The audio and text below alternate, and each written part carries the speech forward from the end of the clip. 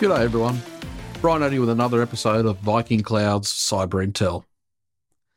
Last July, the Securities and Exchange Commission in the US, commonly known as the SEC, adopted rules requiring registrants to disclose material cybersecurity incidents they experience and to disclose on an annual basis material information regarding to their cybersecurity risk management strategy and governance.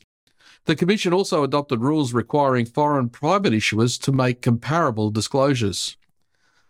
They say whether a company loses a factory in a fire or millions of files in a cybersecurity incident, it may be material to investors, said the SEC Chair Gary Gensler. He went on to say, currently, many public companies provide cybersecurity disclosures to investors. I think companies and investors alike, however, would benefit if the disclosures were made in a more consistent, comparable, and decision-useful way.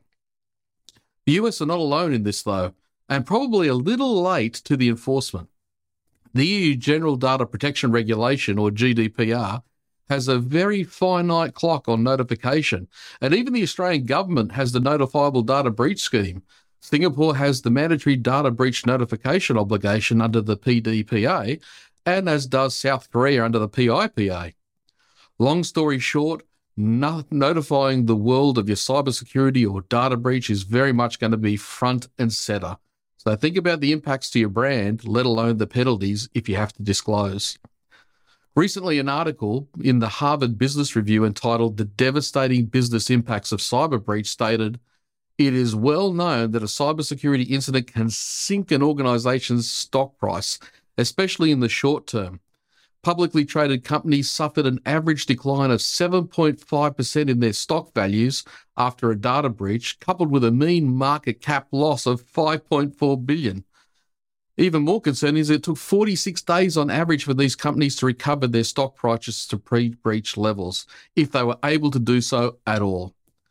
The article went on to say such an impact can reverberate throughout the entire supply chain, creating a ripple effect that can cause up to 26 times the loss for a company's business ecosystem.